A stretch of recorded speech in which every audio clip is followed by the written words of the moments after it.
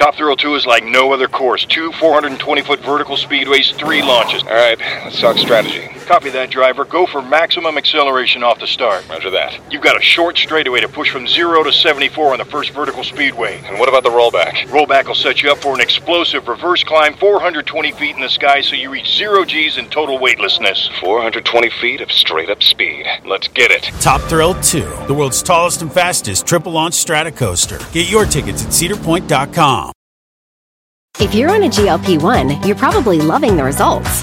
But how do you feel? All of those side effects can take a toll. So now what? Get to GNC. We'll help with solutions to address those side effects and keep you going on your journey. GNC.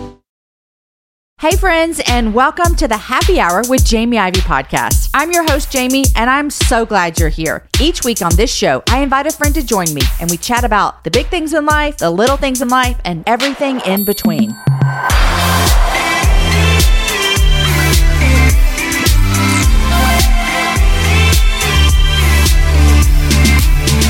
Hey friends, welcome to the last Wednesday in July. Almost August, and this is our last episode in our Encounter series. We do it every summer, and I'm going to do it again next summer. I'm pretty sure about it, where I just want to sit down and ask people, man, tell me about how you encountered Jesus and how did that change your life? And so we've had amazing episodes in the month of June and July. So if you haven't listened to them, I encourage you to go back and find them. Well, today, my guest is just as amazing as all the ones that have come before her. My guest today is Sammi Schouten. And I met Sammi at my church. We go to the same church. She goes to a different campus. She goes to South Campus. I go to the downtown campus, so if you're ever in Austin, come visit us at the Austin Stone. Anyhow, we did an event together a couple of months ago where it was a creative gathering at our church where our creative team hosted creatives within our church and in Austin, and we had a panel. And they kindly asked me to moderate the panel, and I said, yes, I love moderating panels. And Sammi was a guest on the panel, and so we met there. And Sammi is deaf, and when we were talking, I was like, man, she would be great for the end of our Encounter series, because what I learned a couple of years ago, I believe my friend Tara Lee Cobble told me this, I can't remember, is that the deaf population is one of the largest unreached people groups. And you know, we did an entire series in the spring on unreached people groups. One of my favorite conversations I've ever had. So go back and listen to those 4-part series if you missed it. And I knew Sammi was going to be the perfect person to finish out our Encounter series. So today I hear about her journey and how she encountered Jesus. And I cried in this interview. In fact, everyone in this room cried. Myself, I don't know if Sammi cried because it's her story, but our friend who was interpreting for her cried. I cried. Lindsay in the production room cried. There were tears shed all around. Sammi loves Jesus and has a passion for more people who communicate with ASL to also know and love Jesus. So you're going to love this conversation. I want to tell you that we just finished our July book club, and it was with our friend Russell Moore. Dr. Moore has been on the show plenty of times. Well, not a lot. I think that was his 3rd time to be on, but that's a lot for a man because, you know, if you didn't know, fun fact, I just started interviewing men in 2020 on the podcast. Dr. Moore has a book that just came out yesterday. It's called Losing Our Religion, an altar call for evangelical America. And I got the chance to read this book. In fact, everyone in our book club got the chance to read this book because it was our July book club book of the month. And so the great thing is that every month we have a new book that we read that has yet to be released. So you get to read a book early, and then we have a conversation with the author, and we had that conversation yesterday. For those of you in the book club, I hope you enjoyed it. It's always fun to have a conversation that you know, hey, we're not going to put this anywhere. They don't have to be polished and professional. Let's just ask the hard questions. So that's what we do at our book club. If you're interested in joining us, I'd love to have you. It's $10 a month, gets you a free book, an extra conversation, and it also gets you all of the shows without ads. I know, you get a copy of the show with no ads. It's on our Patreon page. So go to jamieivey.com/Patreon and you can find us there. The link's in the show notes if you can't remember that, no problem. Oh, and Russell Moore is our guest next week on the Happy Hour. So if you're not in our book club and you missed the conversation, you do get to hear from him next week. Hey friends, before we jump into hearing today's encounter story, I wanted to take a moment to share the story of another life changed through the gospel by the intentional generosity of a listener just like you. I want to tell you the story of Gadley, who lives in Haiti.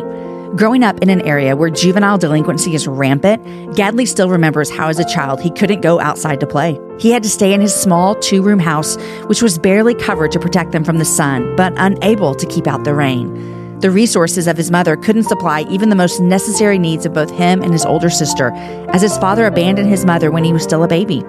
In 2001, a neighbor referred him to the local Compassion Project, and Gadley joined the project at the age of 3, shortly after the first project was founded. Immacula, his mother, rejoiced and felt relieved over the situation. His mother says she came from a very modest family, and the meal at Compassion Project is often her only meal in a day. Gadley grew up in a non-Christian family. Only his sister confessed Jesus. His mother was then Catholic, and his father is a voodoo priest. Gadley shared, "It was by coming to the project that I learned to read the Bible. I memorized many verses, and I can say that I understand the principles set by God, and I apply them too. It is the project that put me on this path." Everything seemed to be quiet in Gadley's life until 2017. That year, he lost his older sister to a tragic death at the age of 43. Also, Immacula became ill and developed a lower limb disability that prevents her from walking. With no one else to help with the family expenses, Gadley began to realize he wasn't going to be able to pay the fees to get into university. But he remained dedicated to his studies and often went to the project library. However, in 2018, Gadley was one of 32 beneficiaries to be awarded a Compassion Scholarship to enter a private university. "I've always been passionate about technology, mobile phones, and computers in the project," said Gadley. "I will start to study computer engineering. It is a profession of complete evolution. I will be able to earn my living, fulfill my dreams, and also help my family and community." Friends, someone just like you supported Gadley in Haiti through Compassion International, and he's not only able to go to college, he's also able to help his family. You see, Compassion International is working to release children from poverty in Jesus' name through its one-on-one child sponsorships. When you sponsor a child like Gadley through Compassion, your $43 a month will provide food, clean water, education, medical and dental checkups, and above all else, just like Gadley said, the ability to learn about Jesus and flourish through the local church. Compassion doesn't just provide the needs of the child, it also cares for the whole family and their community. Our family has been sponsoring children through Compassion International for 15 years. In fact, we sponsor a child in Haiti. His name is Wansley. We've been sponsoring him for many, many, many years. There are more than 100,000 children awaiting sponsorship. Listeners of the Happy Hour, you right here, have partnered with Compassion throughout the past few years. And you guys, we've sponsored more than 500 children. I am so very proud of us. We hope to add to this number through our Summer Encounter series with the goal of 200 new child sponsorships. Will you pray about maybe becoming a child sponsor through Compassion International? To partner with Compassion and bring in hope to a child today, simply text Ivy Media, that's IVEY Media, to 83393. You can text Ivy Media to 83393 or simply go to compassion.com/Ivy Media. The link's also in the show notes if you need to go there and find it. It's compassion.com/Ivy Media. Together, you and I can partner with the global church to give transformational hope to families around the world. Friends, this is one of my favorite conversations I've had in a long time with my friend Sammi. I know that you are going to love it as well. So I'll quit talking and I'll let Sammi tell us about her encounter with Jesus. Sammi, welcome to the Happy Hour. Hey. Hey. Sammi, I'm so happy that you're here at the office. And I want to start the show by inviting you to introduce yourself to my listeners. Like, what do you do? Where do you live? Tell me about your family, all of the fun things. Hello. My name is Sammi. I am a deaf person, and I use American Sign Language, and I'm speaking through an interpreter. I live here in Austin, Texas. I've been here since about 2016, and I work as a freelance graphic designer, motion design, filming, many different creative things. But right now, that is on hold because I am a mom of a 1-year-old boy. He is a CODA, which means he's a child of a deaf adult. I saw your work for the first time a couple of weeks ago when we were together. And Aaron and I, my husband, as listeners know, and you know, Sammi, we talked about you that night. And we were like, that is amazing work. And so I didn't even ask you this that night, but do you think you'll go back to continuing to do that work? When Donovan, Dakota, tell me your son's name again. Yes, Donovan. Donovan. I don't know. I really feel like over the past few months, God has been calling me to become a stay-at-home mom. That was kind of a hard decision for me because I do love being a creative. I love doing crafty things, creating things. I also kind of feel like it's a bit hidden, like I find my worth in that, and that God has really been teaching me how to be a mom and to do things in a way to be able to worship Him and don't need to promote my work or earn money in another way. That was another thing too. I had to sacrifice my job, or I felt like it was a sacrifice to get rid of not have my job because I wouldn't be earning money anymore. So I'm not saying I won't go back to it. I think I will at some point in the future. I think that what you're having to figure out is what every woman who is taking care of their own child, a niece, a grandchild, whatever it might be like, of having to figure out, where's my worth now that I'm either not in the workforce or now that I am at home with kids. It is a journey for all of us. I told you before we started recording that I have been wanting to have someone on the happy hour who is deaf for many, many years. In fact, Lindsay, who is a coworker of mine, we have talked about it countless times. And I told you this when I saw you the other night, that my number one reason that we haven't had someone on, honestly, and maybe a little embarrassingly, is I just didn't know what that would look like. I didn't know, how would we have that conversation? What would that look like? And a couple of weeks ago, you and I were on a panel at our church about creative stuff. And I was interviewing you and you were showing all your amazing work. And I thought to myself, why am I interviewing her at my church and not on the happy hour? And so I immediately told you afterwards, you have to come on the show. And so I want to just set the stage and say, I almost started crying before we started when we were praying because I really am so excited about this opportunity to chat with you and have you share your story. Because you're amazing, but also on top of that, because we've been wanting to have someone on the happy hour for a long time who is deaf. And we're going to talk about that in a little bit of why that is so important. But first, this is the Encounter series, and we're talking about people's encounters with Jesus. And so, Sammi, take us back. I don't even know this part of your story. When did you start following Jesus? Did you grow up with faith in your house? Are your parents believers? How did you meet Jesus? Okay, so let me give you a little bit of background. As a deaf person first, I was born hearing. I actually did not become deaf until I was 3 years old. My mom noticed that there was something a little off with my hearing. So she would do, the pan test, beat a pan or slam a door and notice that I did not look. I'd just be playing with my dolls or whatever was going on. So then they found out that I did have a mild hearing loss at that time. So I could wear hearing aids, and I did at that time on both of my ears. And I was placed in a school where they taught sign language, but I didn't really use ASL at home. So we kind of went about things. And then when I was about 13, I noticed that my hearing had gone down even more, had decreased. So then I went and got a cochlear implant. It was, a surgical procedure that connects your nerve to your brain. That's in your brain. So it's kind of like a highway. It refigures it for you because my nerves weren't working anymore in my ear. So at first I tried it, and it was just a much different sound than my hearing aid. I could detect a different sound, but I did not like it. It was a little bit misleading as well because I felt like I had access to something, like maybe there's a video that you can see a video that shows the procedure and what the surgery is like, and you'll see people get the process and the procedure done, but it's like, oh, now someone plays the piano, and before I couldn't hear it, and now I hear the piano, and I understand and know the sound. And I love music. So with my hearing aid, I can listen to music, but with my cochlear implant, it was definitely not the same sound. It was so different. So I really struggled with that for the first 2 years.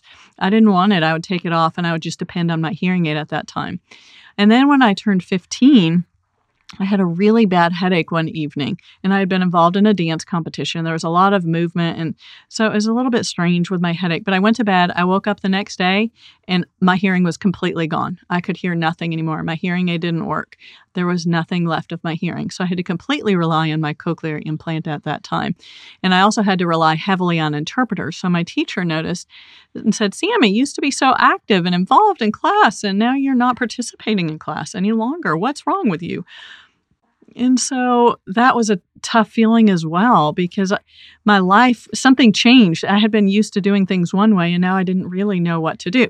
Okay, that's one thing. Now, the second journey, my family, my dad believes in the Bible, and sometimes, there might be some, like the 10 Commandments, don't steal, honor your father and mother, those kind of things, real surfacey. My mom didn't go to church. I didn't go to church with her growing up, maybe 1 or 2 times for a family event or something like that. But my mom doesn't really know Jesus. God, maybe on the surface. So then when I lost my hearing, I really struggled with that change in my life. And I was trying to figure out, I'm used to relying on my hearing aids and I can't anymore. How am I going to function? How am I going to be involved with things? How am I going to have access? And it was just a really tough time. Okay, now the third part, my parents were divorced during that time when I had gotten the cochlear implant. And my mom had started dating a man who, was kind of a father replacement. And he was not a very kind person. And it was definitely a domestic violence relationship between my mom and he. And so there was a lot of verbal, emotional, and physical abuse, not only to my mom, but also to me and my brother as well. And so we were stuck in that for about 3 years and, allowing him to say all of these negative things, so many things, especially about me as a deaf person. And so before my mom, she was, I was going to be a cheerleader. She encouraged me to do everything. I can do whatever I wanted to do. And, she would just be a huge encouragement to me. And then he really influenced her to think, oh, no, my child is disabled. Oh, she's deaf. Oh, she can't get a job. She's never going to be able to go to college. All of those things. And so then that influenced me. And that's when I started to become depressed. I became suicidal, had a lot of suicidal thoughts. And I thought to the point, is it worth living? So, okay, all those things were going on at the same time. There was a lot of layers, right? So that was from between 13 to 15 years old. Okay, I have a lot of questions and thoughts and ideas. First of all, I'm sorry for everything that you went through. That sounds very, very traumatic. It sounds like trauma on top of trauma on top of trauma. And so I am really, really, really sorry about that. So I really am looking forward to when you meet Jesus in this part of your story, the next part of the story, because I think it's going to be good. But as you're growing up, I think I know this, but I don't know if you've said this out loud to the listener yet, is that you were the only deaf person in your family. Your brother is hearing. Yes, that's right. And so you were the only deaf person growing up, and you went to a school that was it specifically for deaf children, or did you have an interpreter at your school? Yes, I went to a public school that had a mainstream program. So that means it's a program for deaf students. So I went to school with maybe about 5 to 10 other deaf students.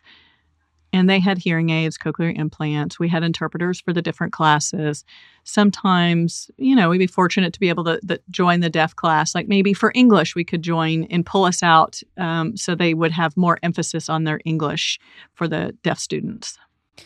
Now, one of the things I want to ask before I get to hearing about your relationship with Jesus, because I would have to imagine that your mom's new relationship with a man who was violent in a lot of ways with his words, with his actions, emotionally abusive, all the things.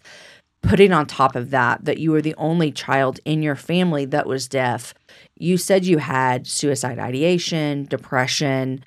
Was your mom aware of this, and how did she love you through this? Or was she so consumed with a new relationship? That might be a question to ask after we tell my story about Jesus, because to this day, my mom has not continued. She does not believe in Jesus. And so that is one area where we struggle and we talk about it. And, look at me. I'm a very open person. I'm willing to talk about things and I want to talk about it. And I want, my testimony to be shared, but my mom will not talk about it. She feels ashamed. She feels hurt. Not only because of what she herself went through, but she also knew the result of what happened to me. Yeah. And so she could see, the fighting that happened. Well, I wasn't trying to be intrusive at all. Please don't hear that. And I know that. Oh, no. I was wondering, I was going to ask you if any of your parents follow Jesus now, but we're going to get to that. So I want to know, You told me about that you were not born deaf. You told me about what happened when you were 3, what happened when you were 15, all those things. So what path took you towards following Jesus? Okay, that's the exciting part. So I do remember clearly being in the shower. I know it's TMI, but anyway, I was in the shower. I love it. God talks to us wherever we are. Yes, that is right. It feels like, that's where most of our conversations happen, in the shower. So I felt like I was ready. I was thinking about how I wanted to end my life.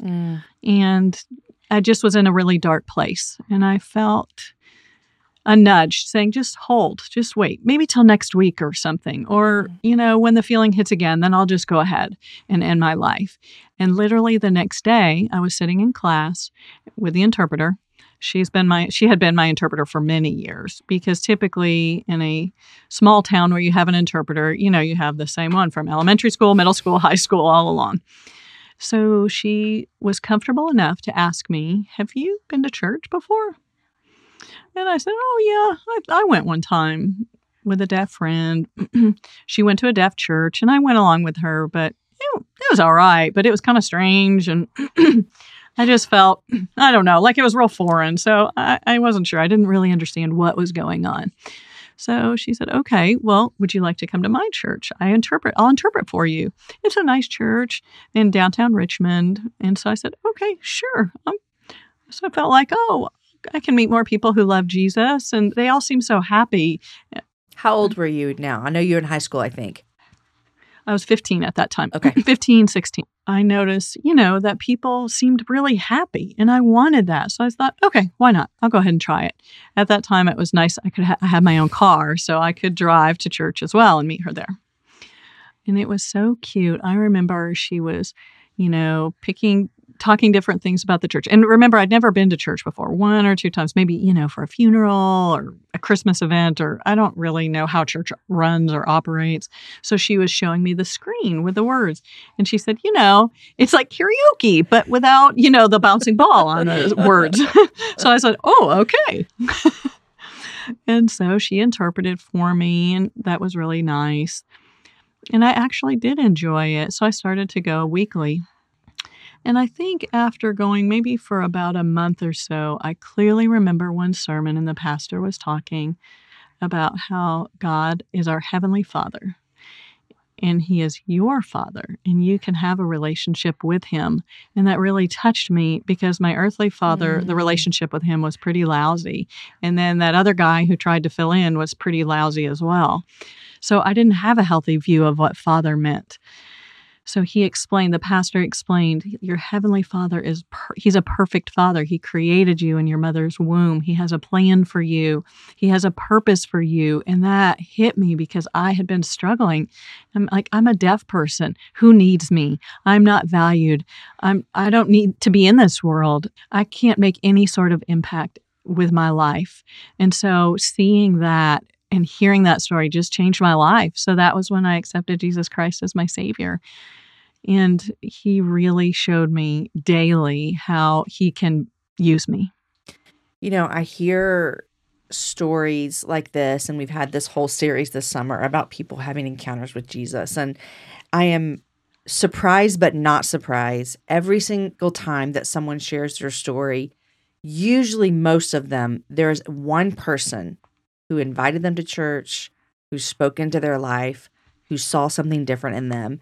And it always makes me emotional, because I think I want to be that person for people in the world. Yes. And you do have to understand also that for that interpreter to be willing to ask me to go to church, she was in a public school. And looking back, I think, wow, she really took a risk by doing that.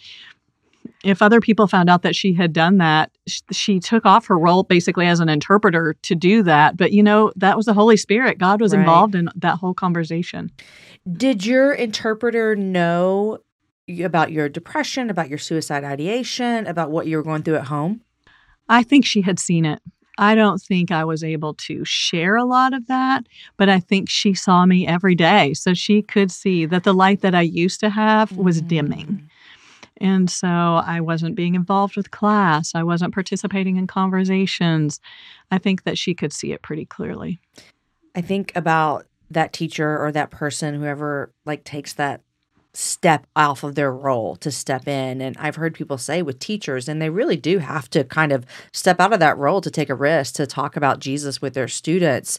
But it makes me think that all of us who are listening, who are followers of Jesus, like those little conversations, you might never know what they lead to, and they can really, really change people's lives. Do you have communication with that teacher today? Oh, yeah, I do. I have continued to stay in touch with her. A few years later, I was baptized and I invited her into the water with me. It was in a lake. And so she came into the water with me and interpreted for me, "Do you accept Jesus Christ as your Lord and Savior?" And of course, I said yes, and then was baptized. It was really awesome. If you don't know it, guys, I'm a Texas girl through and through. I've lived here most of my life. I was born here, and I love traveling. Here's why I love traveling throughout Texas, because it has a vast landscape of cultures, regions, destinations, and activities, which means there's an infinite number of different travel experiences. And no two travelers are exactly alike, and it means that no two trips should be either. If you're a beach person, well, you can have fun under the sun with Texas's 350 miles of coastline. If you're more of a rugged vacation type, there are campgrounds, hiking trails, and state parks galore. And foodies cannot get enough of Texas's world-famous barbecue and Tex-Mex. Enjoy live music, visit internationally recognized art museums, and check out thrilling cowboy experiences. And now, Travel Texas offers a one-of-a-kind online trip builder that allows users to generate a custom, visually led trip matched to their unique interests. Guys, come visit my state. Visit traveltexas.com/getyourown to get the only trip to Texas that matters. Yours. That's traveltexas.com/getyourown. You guys, in January of 2024, I made a commitment to myself. I wanted to get stronger, which meant I needed to get in the gym, which means I needed to move my body in different ways. You guys know I love to walk. Well, it's spring, and spring is the best time for us to start a new workout routine. It's our yearly collective warm-up, and Peloton is here for everyone's yearly warm-up. This is the best time to get into a good rhythm, to tap into your power and build towards your summer you. I love my Peloton. It accommodates to my schedule with a variety of class links to choose from. I can choose a 30-minute class. I can choose a 45-minute class. If you only have 5 minutes, there's literally a class to get you moving your body in 5 minutes.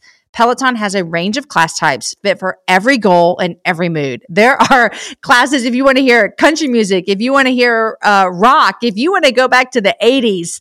If you can't run, take a walking class. Need some grounding? Try yoga. If you want to level up, go for their Pilates or HIIT workouts. Here's what I love is that you can move at your own pace. And that is what I'm learning that my body needs right now. It needs to move at its own pace. Peloton makes the process easier with personalized recommendations and guided programs that take all the guesswork out of working out. You guys, we think about so many things during the day. Let's take the guesswork out. Let's jump right in and let's keep our fitness journey fresh every single day. Peloton has everything you need to get you where you're going. Whether you prefer to run outdoors, row or ride at home, or strength train at the gym, Peloton has something for you. I personally love a good 45-minute hip hop class. It gets me moving. It gets me excited. It's my favorite genre of music. Just ask my kids. Get a head start on summer with Peloton at onepeloton.com. That's onepeloton.com. Now, as everyone's driving or doing dishes or rocking your baby, you can get your tissue and wipe all the tears off your eyes because we're all crying, Sammy. I love that story, but I want to go back and I want to hear, I know that what you said, Jesus changed your life after a couple of months and going to that church, and you were baptized a couple of years later, but there was some real pain in your life. And I'm assuming that you still lived in the same house with your mom and your stepdad, and your situation didn't necessarily change, even though Jesus had changed. What did the rest of your high school career look like after this moment, this encounter that you had with Jesus? There was a lot of family drama that occurred here and there. One thing that I did just remember that came to mind before I was saved, we had gone to family court, and I do remember asking my mom, we need an interpreter to go to family court. But because she was still she wasn't sure about him and she didn't go ahead and request an interpreter. So during the court, the lawyer was asking all kinds of questions and I couldn't understand what was going on. There were a lot of trick questions being asked and it resulted in, she's not a reliable witness to be able to speak into this about what's really going on. So we lost the case. And it was just really ugly. It was very bad. I remember looking back now thinking, that was just pointless. But I think, no, if I didn't have the access and I didn't realize at that time that was what I really did need. So I did go and live with my dad for a while. And then my mom finally left him for good. And at that time was when I was ready to go to college. And so I was ready to go to college out of state. I was done. I was finished living in that area. I wanted to go somewhere different. Thankfully, I was able to go to college where there were so many deaf students. It was Rochester Institute of Technology, RIT. And so that just gave me that boost of confidence that I needed as a deaf person. I had the accessibility, I had rights. And, what are the tools I learned to use? And to be able to, now I could socialize with other deaf people and Christians and non-believers and be around all these people. It was so amazing. It makes me so grateful that you were able to get out of that situation. And I feel real sorrowful that you didn't have what you needed in your home to be able to communicate. And forgive me if I'm asking too personal questions, but I think these are the questions that the listeners might be wondering. Did your parents learn ASL? No.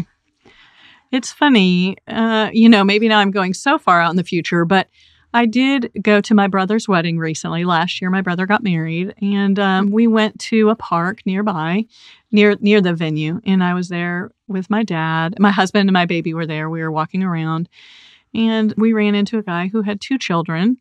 And I said, "Excuse me, sorry, he was saying something. My dad was saying, they can't hear you. They're deaf." And the guy started signing, "Oh, you're deaf." And we thought, "What?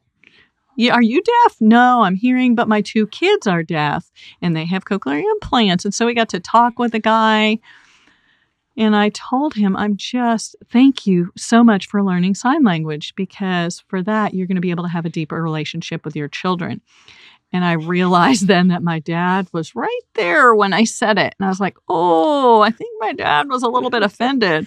Well, a 6th grade education, and it's all I have. And looking back, I'm like, okay. It was a good point that it's so much easier now to learn ASL. There are YouTube videos that you can learn. You can see deaf actors on TV and in the movies. And it's just much more exposure these days compared to what there was in the 90s and the 80s when there really wasn't a way.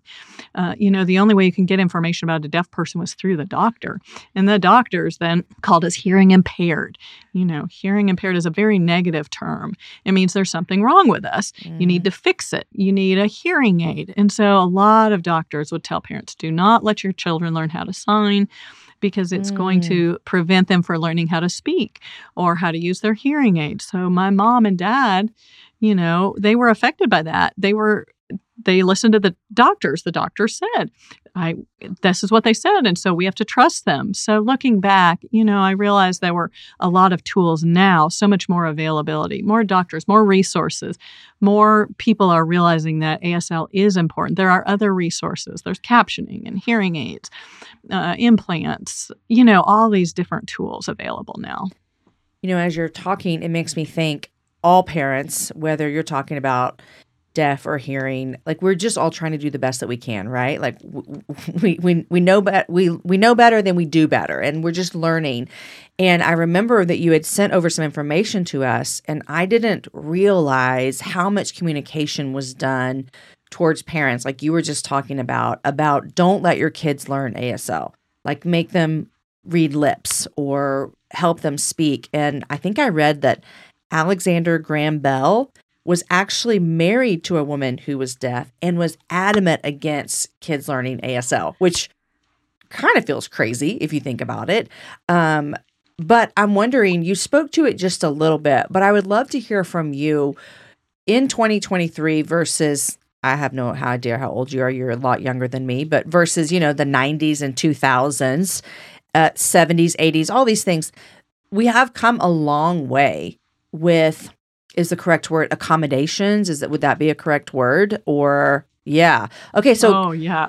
talk to me about some of those accommodations. And then you mentioned something that I also want you to speak to us about hearing impaired. And so let's talk about the accommodations and then why hearing impaired is so offensive.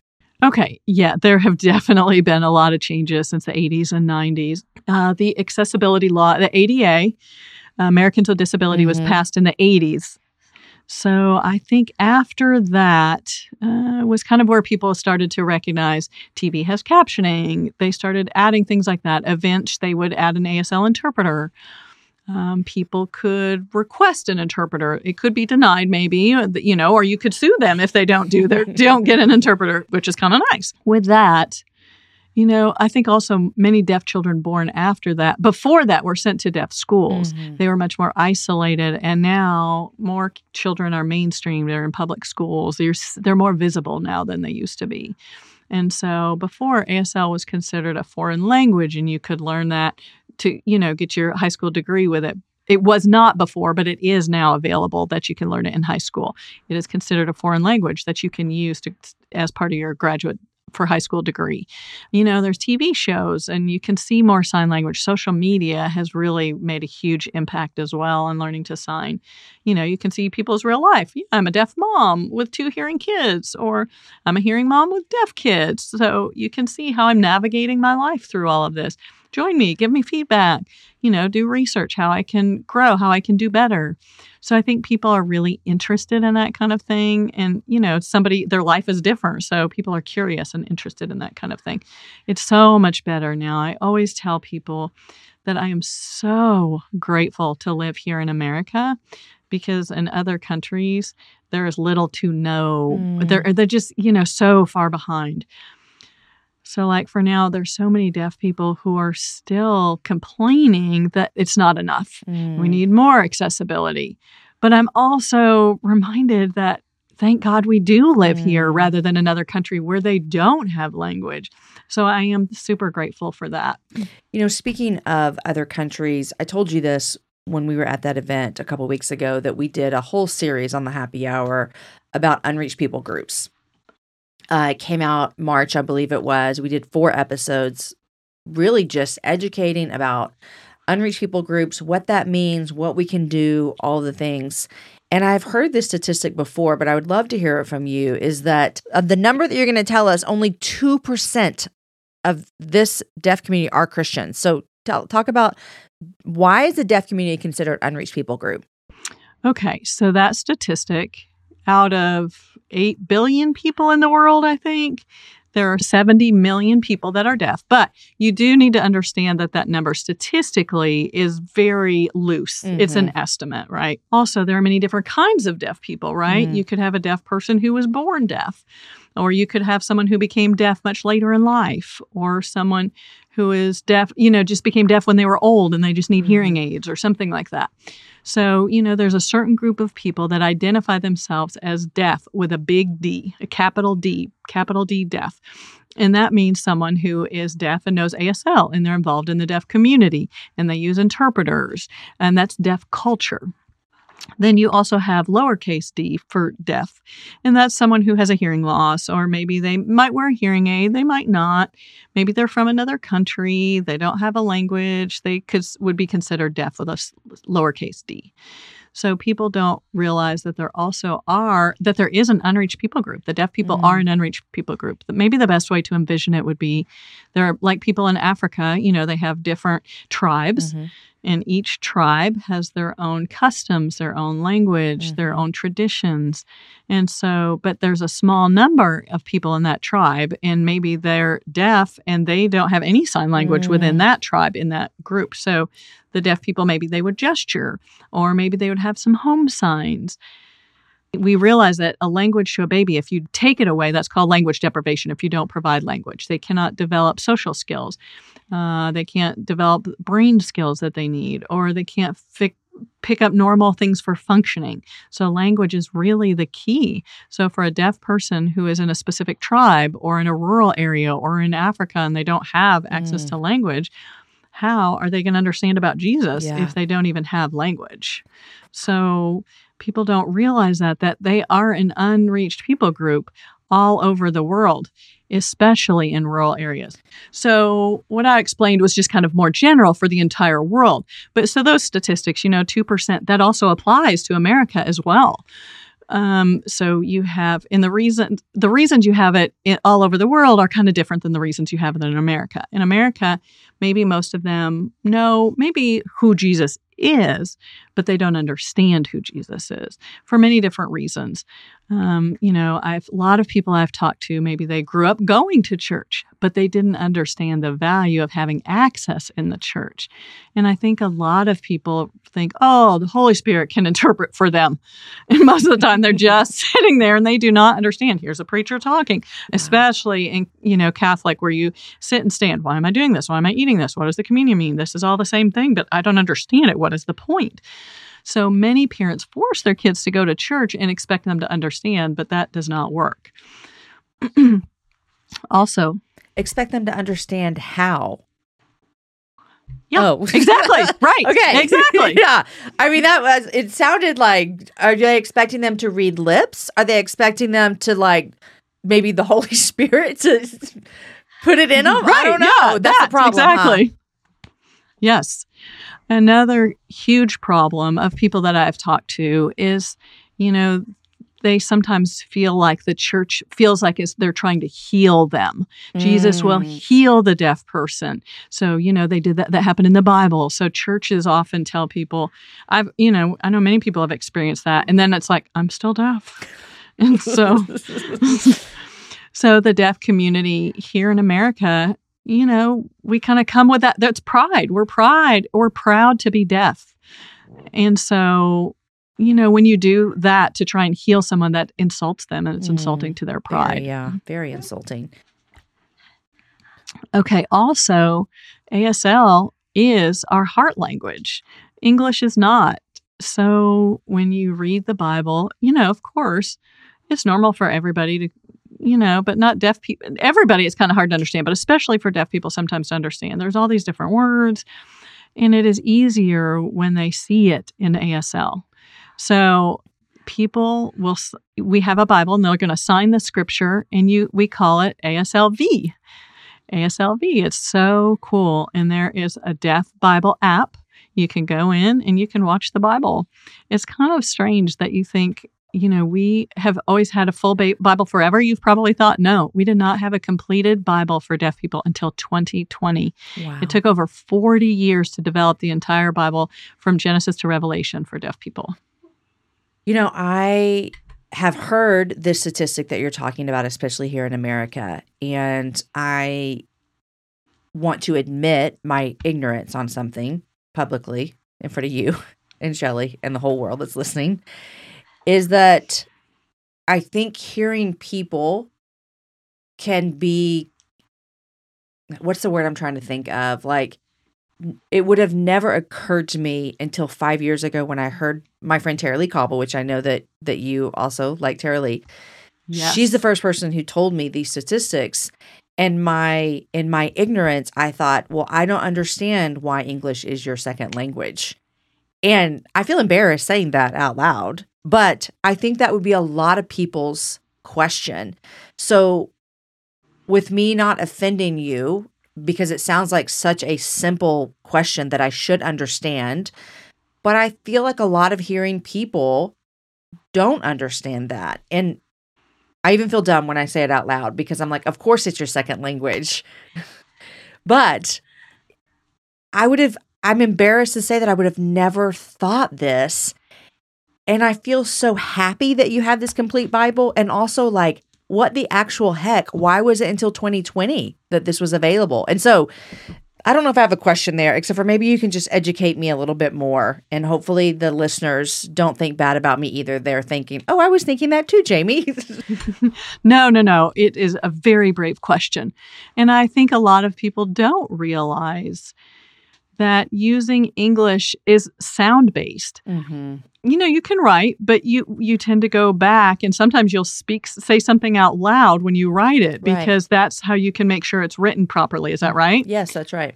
Yeah. Right. Like, well, I'll read my words to make sure the grammar is right. Like, read it out loud. That's what they tell me. When you're writing a book, read the whole thing out loud and you'll catch mistakes. Yes. So, okay, it's coming together, Sammy. Yes. So I always struggle with like where to put the S. Is it she walks in the stores? Where do I put that S? Where does that go? So I can't tell the difference because I don't hear the difference. I went to speech therapy to help me say the S and the CH sounds, but I can't catch it and hear it. So it's the same with ing and ed, different endings of words, past, present, future. Many deaf people that I know are really skilled at English because they studied it, they memorized it, they trained themselves, they worked hard. You have to work harder to make sure you understand that English grammar. So I'm going to ask him another dumb question, but I told you before you came here, Sammy, that I was going to ask you everything, and you can publicly correct me. Just don't humiliate me, but I know that you wouldn't.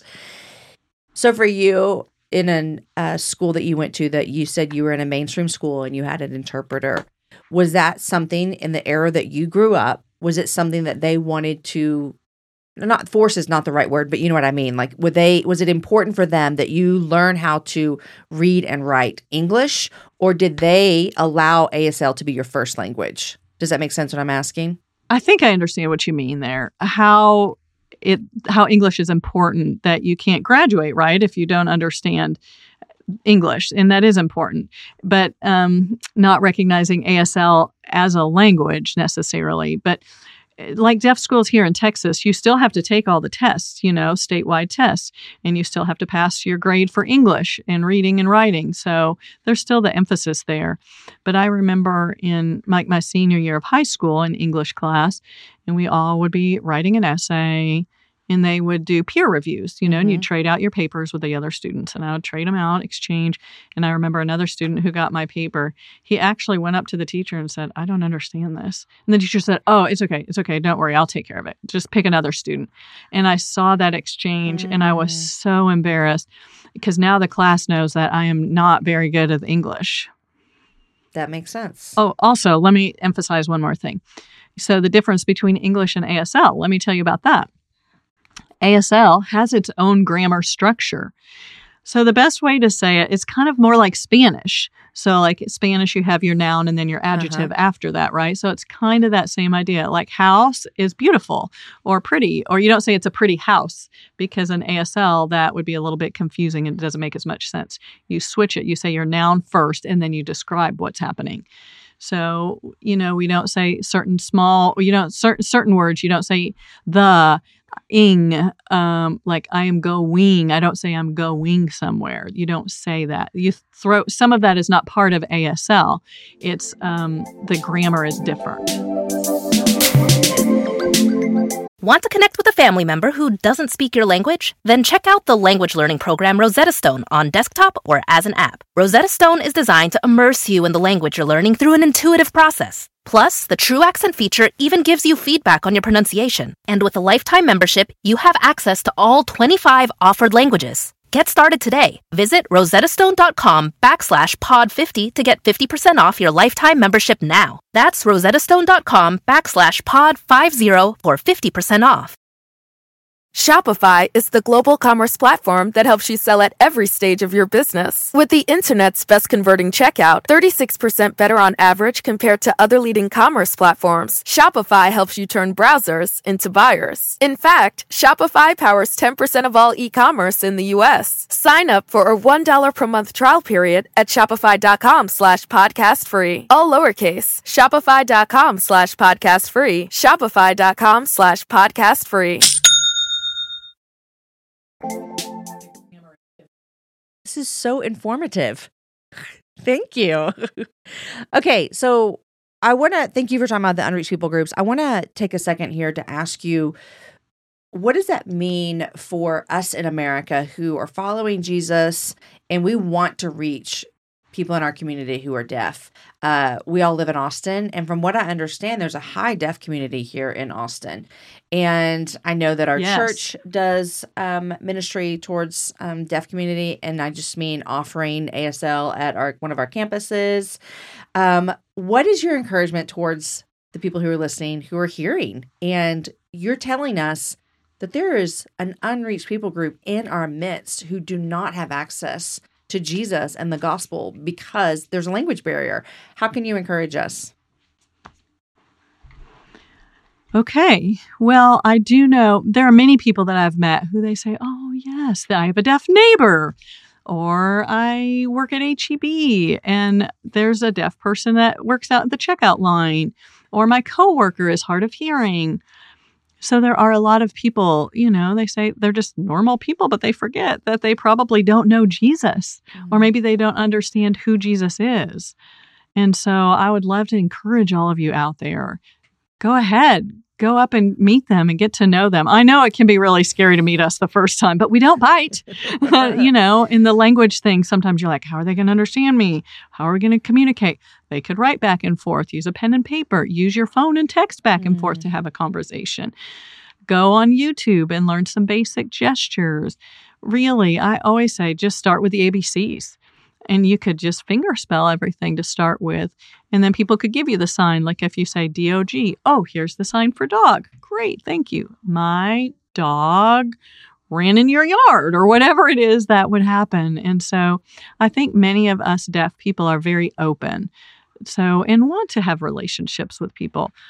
I wouldn't say, maybe not when you're doing business at HEB necessarily, but, in a casual setting. If you see a deaf person, go ahead and go up and try and meet them. Speaking of those things, as an adoptive mom, there are some terms or phrases that could bother me a little bit. Or now that I have children of color, I know maybe you should say it differently or say it this way.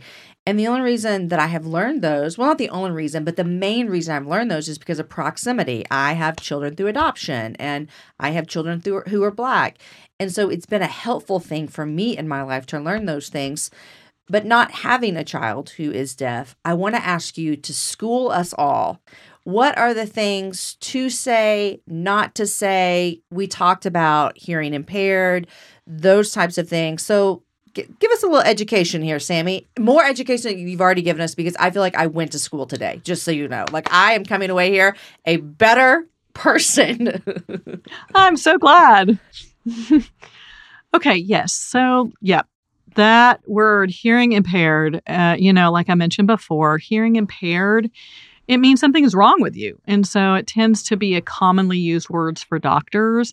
Like, imagine you're a parent and you find out that your child is deaf, and they say, oh, I'm so sorry, your child is hearing impaired. There's something wrong with them. It needs to be fixed. Oh, it's such a negative feeling. And I believe that God created them to be deaf on purpose. He sees beauty in that. And so people who are not believers can see beauty in being deaf and being part of a rich culture and part of a rich community. And we have our own deaf jokes, and we have our own deaf slang, and we have our own language and that kind of thing. Let's see, what else? I think many people assume that deaf people read lips. Okay, it's actually funny. There was some old TV show called FBI, and it's about a woman who was she would look at security cameras and she would read lips and bust them, and they're having drugs happening in this location. And I mean, it was cool, but no, most of us cannot read lips. So I think that's a little bit insulting when people try and speak really loud and say, can you read my lips?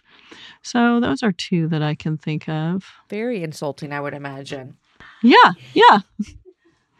I was telling you earlier about my good friend from high school. We've been friends forever. And her daughter is nonverbal. She is hearing, but she uses a lot of signs. And I was always so impressed with my friend Amy as her daughter was growing up, because she didn't use ASL. She just made stuff up all the time. But she stepped in and made a way for her to communicate with her daughter when there wasn't a I guess, typical way for them to communicate. And I was always so impressed and always so proud of the way that she loved her daughter in that way. And so I can imagine how much it would make, how you would feel loved by someone learning sign language to be able to communicate with you as well. And so that is just a little side note, but it brings me to church. And I don't even know how you ended up in Austin, but what I do know is that you serve at our church in a beautiful way. I took a video of you at the gathering, you may not even know it, of you signing worship. And I was like, it was just the most beautiful thing, because it almost, for me as a hearing person, it's me watching someone worship in their own native tongue, which is, it's the same way I feel when I go to Kenya and you're hearing people sing songs about Jesus in their own language. And you just feel like, this is what heaven's going to be like. Everyone is in their own language. And so that is what I felt then. But I want to hear, you came to Austin, why? How did you get involved in our church, the Austin Stone? And how did you meet your husband? 3 questions. Okay, simple. God told me. He told you to move to Austin? Or he told you to marry your husband? Yes. Or all the above? Oh, yeah, all of them, actually. Okay, so really, it's kind of weird. I was in Rochester, New York, and I did stray. I drifted from God for a while. I went through some hurt at a church, from deaf people, especially when there is not interpreter access. It just you have to work so hard to try and get access. And I was just worn out of that. And believers had hurt me as well before. So I'm like, there's deaf people who are not believers who accept me more than Christians. And so I just kind of strayed, and there was some pain that came back from when I was 15. My anxiety, my depression came back. And I just remember I was texting my boyfriend at the time, and I was living with him, and he went on a skiing trip without me, of course, because I had to work. And I remember he left, and I fell on the floor sobbing, Jesus, please, I cannot do this anymore. I have tried it my way and I have failed. And God showed up, and he showed me clearly who he was. And the whole time I was thinking, I'm following Jesus. I'm going to do it the religious way, the church way. But then I saw it needs to be done as a relationship. He's my father. He's my friend, and have a relationship with him. And I became so addicted to the Bible and reading and learning. And I wanted to be around believers, and I wanted to be at 3 Bible studies every week. And, I wanted to feel so much closer to him. And I think it's easier to be guided than by the Holy Spirit, because you can feel he's telling you certain things. And I really felt like he was encouraging me to move to Austin. And I'm like, well, okay. What about work? But okay. So I was telling people I'm going to move to Austin. And they said, oh, good luck. There are no deaf Christians there. It is a hard, unreached people group there for sure. There are straight people. They're so liberal, progressive. Even though it's Texas, the deaf community there is still a very dark place. So I'm like, all right, challenge accepted. I'm on it. So I went. And I went, and one of the things that I remember is, no, they were wrong. There are many Christians. But, most of the places, there just might be 1 or 2 churches that have an ASL interpreter, or maybe a deaf church and a deaf service. But here in Austin, there were many options that I could pick from. So I thought, awesome, I'm going to try this church, and I'm going to church hop and see what happens and see which one I want to go to, meet all kinds of people. So it was really kind of cool. But looking back, I realized it was also a little bit hard as well, because church can be great, but there are definitely not enough interpreters. So, there are deaf churches and some that have ASL access, but there's just not always skilled interpreters always. So it's a positive and a negative, both. So I started going to the Austin Stone, and I met many people there, and I just felt like I could really connect with those people and grow with them. And I was going for about 2 years, and my husband moved to Austin from a very small Texas town. And I remember, I talked about mainstream. And so I was mainstream with about 10 other deaf students. My husband was the only deaf student from elementary all the way through high school. Wow. His exposure to the deaf community was when he went to summer camp that was hosted by TSD for a STEM camp. That was his exposure. And then he met a couple from that camp, and they go to our church. And so it literally was like they played matchmaker for the two of us. And so I had heard about him, and I was kind of cranky because it was the first time in my life I was enjoying being single. And, they're like, no, Paul said it's better to be single. I'm going to share my burdens with God. And so I was proud to be single, and that's what I was ready for. And then this guy shows up, and he's going to destroy my relationship with Jesus. But I do remember at church, looking back, I saw him. He has red hair. You can't miss him. And I felt, oh, God was telling me, that is your husband. I'm like, what? Him? All right. So I met him. I wasn't impressed. Remember, he was the only deaf person in his school. So his signing was a little outdated. Wow. Some of his signs he used like in the 80s. I'm like, nobody signs that anymore. We don't use that. So it took a while. I think maybe 3 or 4 months later, I realized, oh, okay, he really is my husband. We talked about raising kids together, getting married and everything, and all of that before we were married and before we dated, And so I thought, we figured let's just date. So we dated for about 6 months, and we got engaged, and then we got married, and then we've been married 4 years. And he is very involved in church as well. We are both deacons for the Austin Stone. And we are 2 of 4 deaf deacons, which is just phenomenal because you don't see a lot of deaf leadership in church very often. Now, I don't think that you answered this, and I think people will just be wondering, or maybe you did say this and I just forgot. Your son is hearing. Yes. So our son passed the hearing test, which is funny because they told me he passed the hearing test. And I said, oh, okay, so he's my coda. And they said, have you seen the movie? Yes, we've already seen the movie. Did you like the movie? Oh, yeah. I loved the movie. Okay. Yeah, it was great.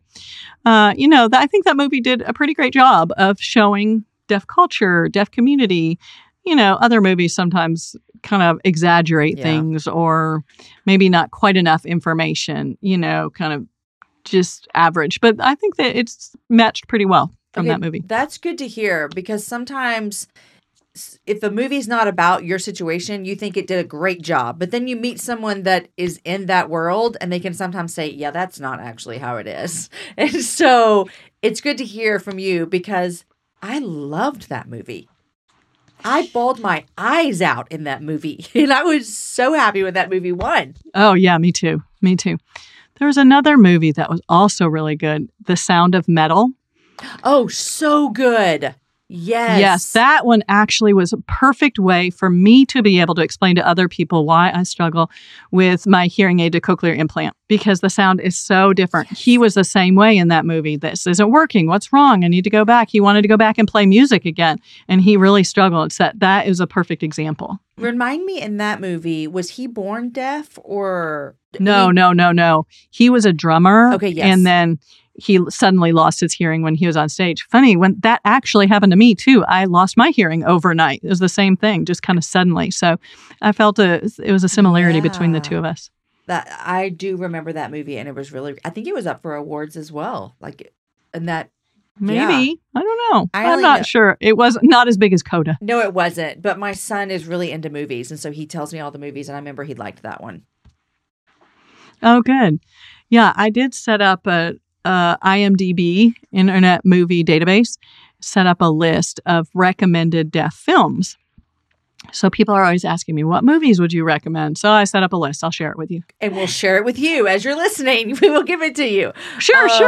Sammi, I'm so grateful to hear your story of following Jesus. I'm so grateful for your interpreter when you were in high school, who really saw you in the midst of your darkest moments and invited you into a place of healing by introducing you to not just a church, but letting you see Jesus there. And I'm really grateful that the moment you had in the shower, that moment that you heard a voice saying, hey, not today, not tomorrow. And I just am emotional to think that God, he literally saved your life and your soul. And we're better for it today because of it.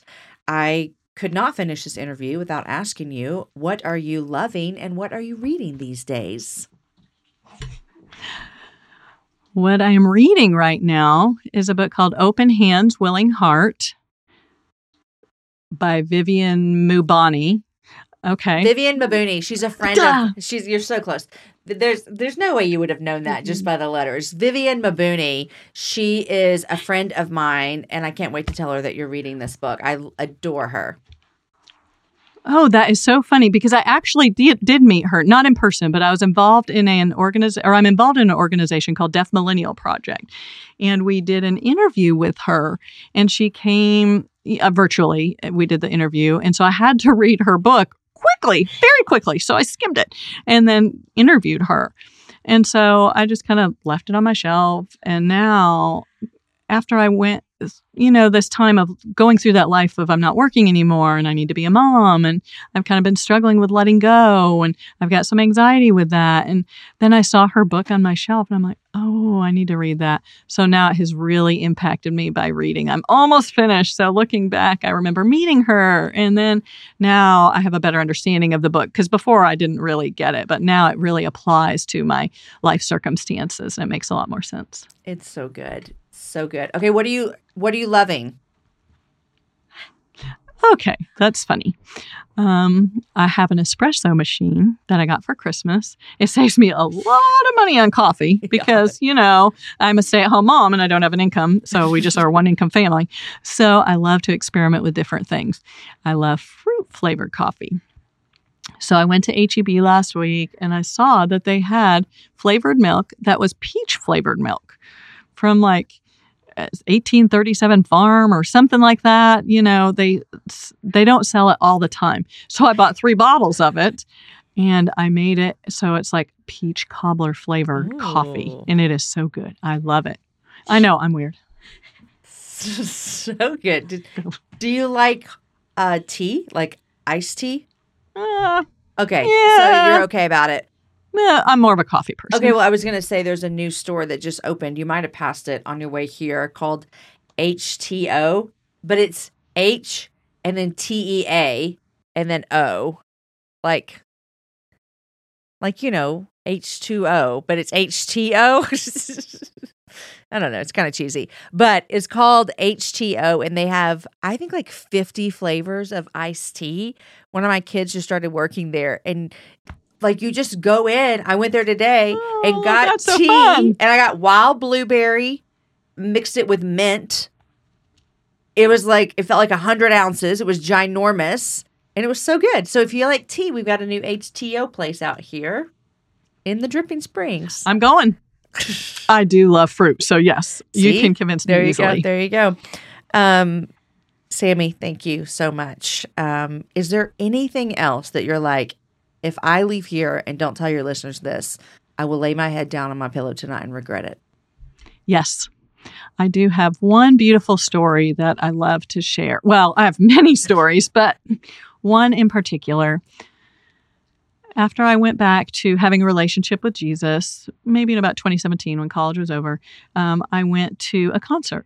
I love worshiping. This was before I thought that I could ever stand on the stage and sign music.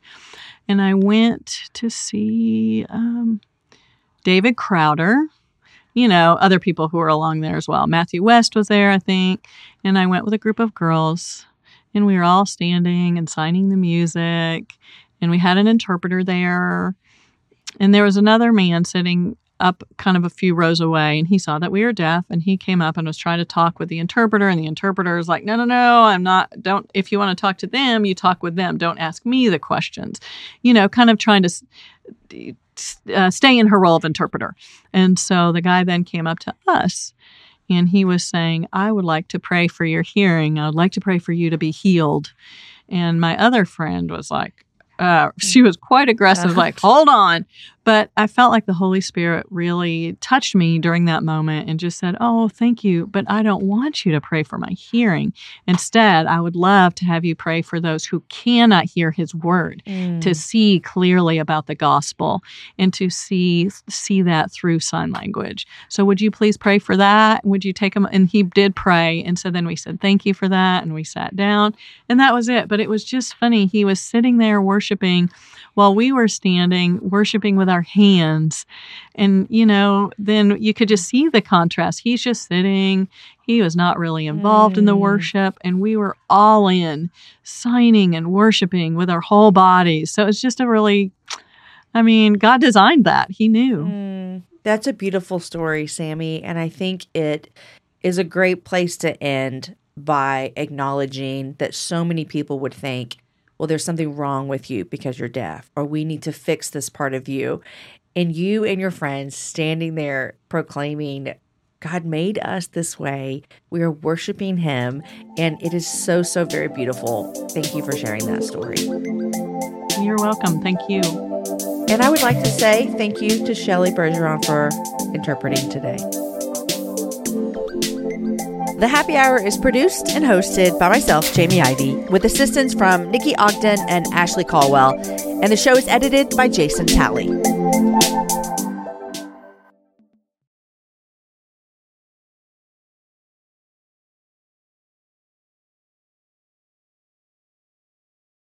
Shopify is the global commerce platform that helps you sell at every stage of your business. With the internet's best converting checkout, 36% better on average compared to other leading commerce platforms, Shopify helps you turn browsers into buyers. In fact, Shopify powers 10% of all e-commerce in the U.S. Sign up for a $1 per month trial period at shopify.com/podcastfree. All lowercase, shopify.com/podcastfree, shopify.com/podcastfree.